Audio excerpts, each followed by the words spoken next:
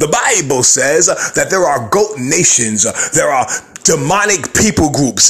There are some people groups in some nations that are an abomination to the Lord. I'm telling you right now, and God is going to destroy and cut down these wicked people. He's going to throw them into hell.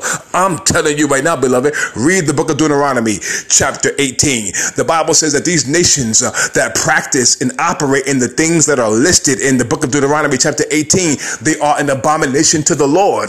There are demonic people groups. The Lord Jesus Christ said it best in Matthew chapter 24. He said that there are sheep nations and goat nations. The goat nations on judgment day, they will be thrown into hell. These wicked demonic people groups. You need to know that. There are wicked demonic people groups on this earth all over the world. Listen, there are trillions of angels and there are trillions of demons. You see that? And there are some people who are demon possessed. These demonic people groups are demon possessed. They are wicked. They are children of the devil. They are cursed.